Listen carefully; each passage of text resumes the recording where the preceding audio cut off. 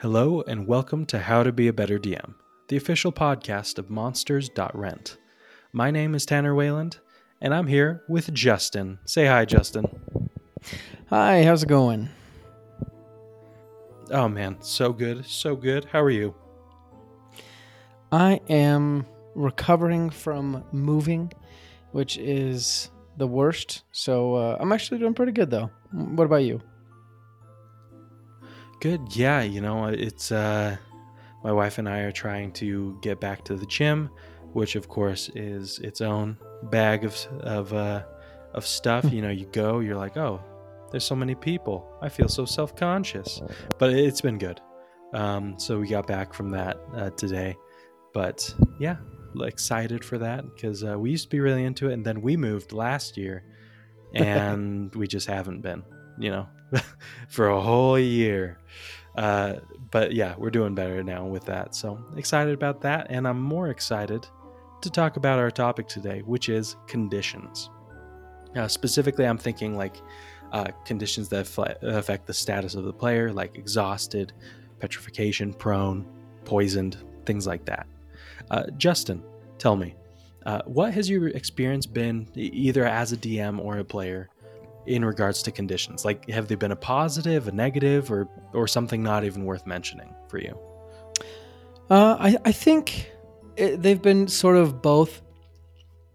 Naturally, when you're a player, if a condition is foisted upon you, it's generally a bad thing, right? There are few good conditions. As a DM, my experience with conditions has really mostly been in combat.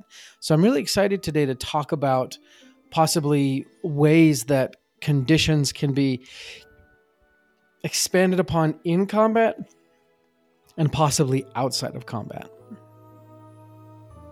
Agreed, because I think that's a real issue, right? Where when a condition is done, for the DM, it's just another, plate to spin. And for the players, it's usually like against them because, frankly, I think we can agree on this. A lot of time players have seen that it's not worth speccing in the ability to cause conditions. That's not always true, but I do find that a lot of players are like, oh, if it's an enemy we can kill pretty quickly, it's not worth, blinding them or something. And if it's a big boss, chances are their resistances are too high or something. You know what I mean? Absolutely. You definitely.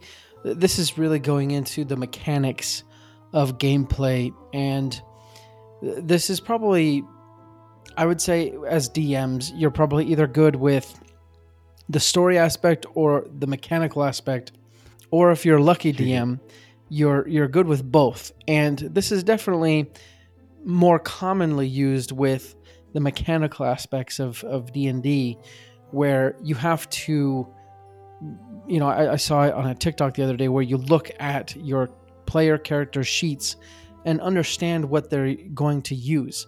And then you create monsters that would challenge them, but also be excellent opportunities for them to use certain things. So, for example, like in the case that you just said, someone who needs to be blinded, it would be a good idea if you have a character who can use spells to blind, to maybe put something in there that blinding them would be a really, really good idea, right? Yeah, exactly, right? Because there's going to be, I think if you open yourself up to, using these more and more creatively, then and we'll get to this later, then you're going to find that combats are more interesting, and role-playing and the consequences from combat are going to be a lot more interesting too. But before we get into that, I'd like to just quickly mention the sponsor of this episode, Magic Mind. We've been talking about this for a second, but we really love this little potion that's just like a shot of energy in the morning. For me, it really, it's weird because it's so small, but it really does give me that kind of kick in the pants that I need to start out well instead of just kind of dragging my feet when I get to work, Absolutely. Speaking of conditions, there are two conditions that I think in real life we've all, well, maybe three, we've all sort of dealt with. First of all, exhaustion, right? That's a condition we'll be talking about later. Yep. And in D&D, it's very severe. Magic Mind is great for exhaustion with a lot of really helpful ingredients, including ashwagandha, lion's mane mushrooms, and it's full of adaptogens and really helpful ingredients. More than that, they actually have this awesome deal going on. So first of all, if you want Magic Mind, you can go to Sprouts, farmers markets, anywhere and get them. But the better place to get them, and I might be a little biased, in fact I am, but the best place to get them would be to go to magicmind.com/Jan, that's JAN, better DM, BETTER DM. So magicmind.com/Jan, better DM, and then use our code BetterDM20. It's like giving us a little bit of extra credit if you do that. So we really appreciate it. But doing that gets you either 56% off of your first subscription or 20% off of your first one-time purchase. So that's a great deal in and of itself. But in the month of January 2024, while we're recording this, so this will come out on the 25th, you have 6 days left. You can get an extra 20% off, meaning on a 3-month subscription, you get the first month free, right? So that can be almost up to 75% off just with these deals. And it only lasts for the rest of January. Again, magicmind.com/Jan, BetterDM, BetterDM20 at checkout. But the other two conditions that this helps with is slowed. So if you're slowed in D&D, you can only do one action or a reaction. Casting spells takes twice as long, essentially. You can't run. Magic Mind does the opposite. So you essentially get hasted, where you can take 2 actions. You can move twice as fast, and things just are so much better. So don't be slowed, be hasted. Go get Magic Mind. magicmind.com/Jan, BetterDM. Perfect. Thanks, Magic Mind. Now, to continue with our talk about conditions, I really want to dive into the ways that they could be utilized better. Because let's take exhaustion. When was the last time that you used exhaustion, against your party or with any campaign that you've been in? Honestly, it's been a very long time. Yeah. And I say very long time probably because I don't actually remember. I think I might have used it within the last 6 months, but they probably only gained 1 level of exhaustion, which is still something, but also in the context of what they were doing, not very much. And personally, I think my issue is I'm sort of afraid of the consequences myself, right? Yes. And this kind of goes back to what I was saying about needing to understand the mechanics, because when you tell a player that they have a point of exhaustion and then you throw them into a combat encounter, that could seriously, they're at risk of dying, right? Just because their roles are going to be so hampered. Yeah, and that's kind of what keeps a lot of DMs from approaching or utilizing exhaustion. I think it's that, just oh my goodness, this is kind of big. But then also it's the fact that I think most DMs think, oh, this is mostly going to happen if they stay awake longer than 24 hours. And how often does that happen? Frankly, there's usually enough going on in the story that they're having multiple combats in a row or just in a day. And so they're just begging to have a long rest by the end of it so that they can get, there's everything back, right? And so if you think of it kind of within that box, it's exhaustion feels limiting. It feels like it's unlikely to happen. But think about it from the terms of an adventure, right? When would you be exhausted? It would be when you're going through really extreme weather conditions or something that's physically or mentally, hard on the players or taxing. So think about this. Your players are on kind of an expedition type like campaign where they're traveling, through jungles, forests, things like that.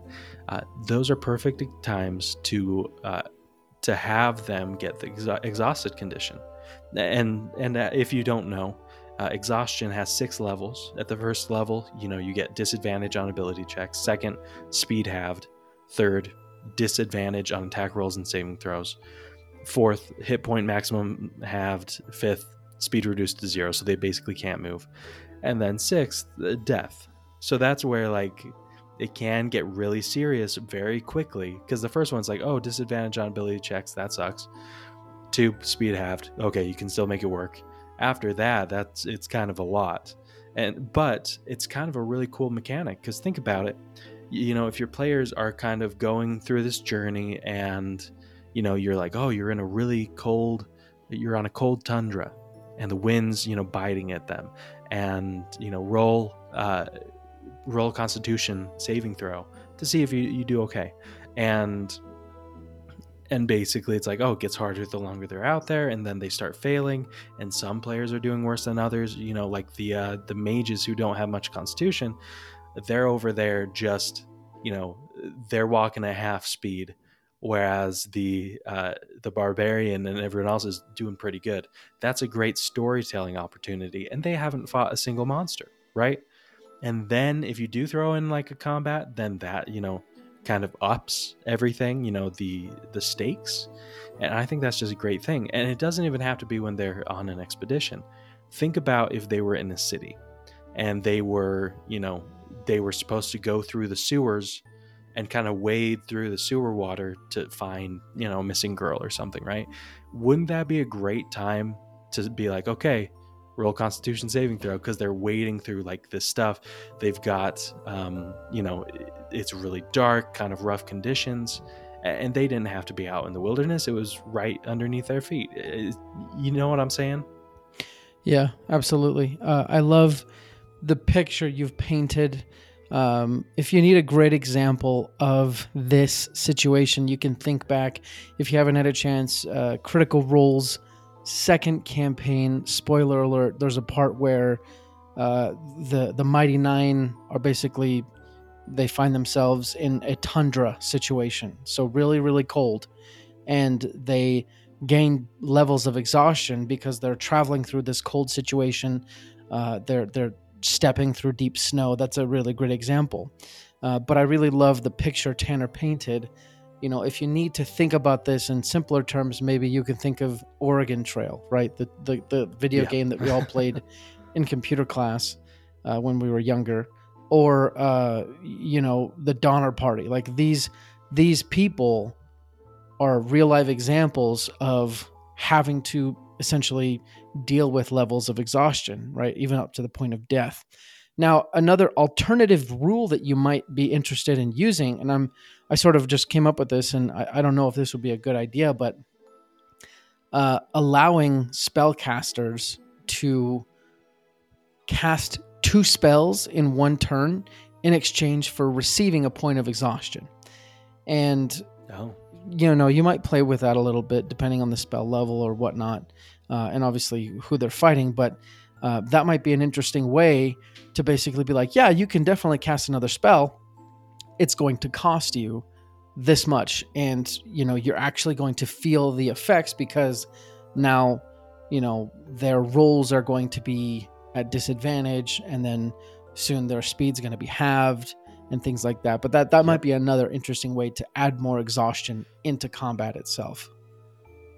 Yeah, I love that, especially where, if you want to homebrew a few things, then, I mean, not only spellcasters, but it's like, okay, let's have, the melee characters, they can make maybe, 2, maybe even 3 actions, in a turn, but they're going to increase the thing of a level of exhaustion. And while that might feel like, oh, that's broken, it's like, well, they need to have a long rest to get rid of that. So that means until they have that next long rest, they get disadvantaged on their ability checks. That's a rough time. So play around with that. I don't want to spend all of our time on exhaustion, but I think it's a classic example of, of DMs feeling like it's just not practical when it could have so much story implications, and I just love it. But let's move on to some of the other ones, like poison. If you're poisoned, that's a common condition, right? You're fighting some spiders in the forest. They start singing, and you take not only the normal damage, but also some poison damage. I think that this one you could really stand to do a lot more homebrew with it, right? Where it's like, okay, yeah, they're poisoned, but it's not just adding points of damage, right? It's like, oh, it's poisoned, but the effect is every this many hours, they take a temporary point of condition damage, right? Where like there's a lot of different effects that poison can have in real life, and we should let that actually show, when someone becomes poisoned. So that's kind of my 2 cents on that, where it's like, okay, make what happens, play around with it. Don't always make it just straight damage that happens every 6 seconds, but also make it have interesting effects and also interesting cures, right? Because if you have that kind of situation where it's like, oh, this poison isn't going away, but also you don't have to solve it immediately because it's not going to kill you in a minute, then that gives your party a chance to, it gives the chance for the ranger to have an Aragorn moment and be like, okay, I'm going to roll nature and see if I can find these herbs that will heal it, right? Or something like that. Absolutely. One thing I will say around herbs is, well, first of all, with poisons as a whole, you need to kind of make the punishment fit the crime. And that's the weirdest way of saying, make sure the poison fits the level the characters are at. So if they're higher level, then if the poison is really going to like impact them at all, it should probably be kind of quest worthy. Whereas if they're lower level, it makes sense for them to get bit by, just, a lower level spider and have to find an herb in the same forest they're in to fix it, right? Because it's going to be a little bit harder for them. Also, on that note, play around with the location of the antidote relative to the location of the poison or venom, I guess, technically speaking. In D&D, it's the same thing, but, you might put the antidote in the same forest, or you might put it somewhere else. If you put it somewhere else, have the presence of mind to make sure that the effects of the poison don't outright kill them before they have a chance to get the antidote, right?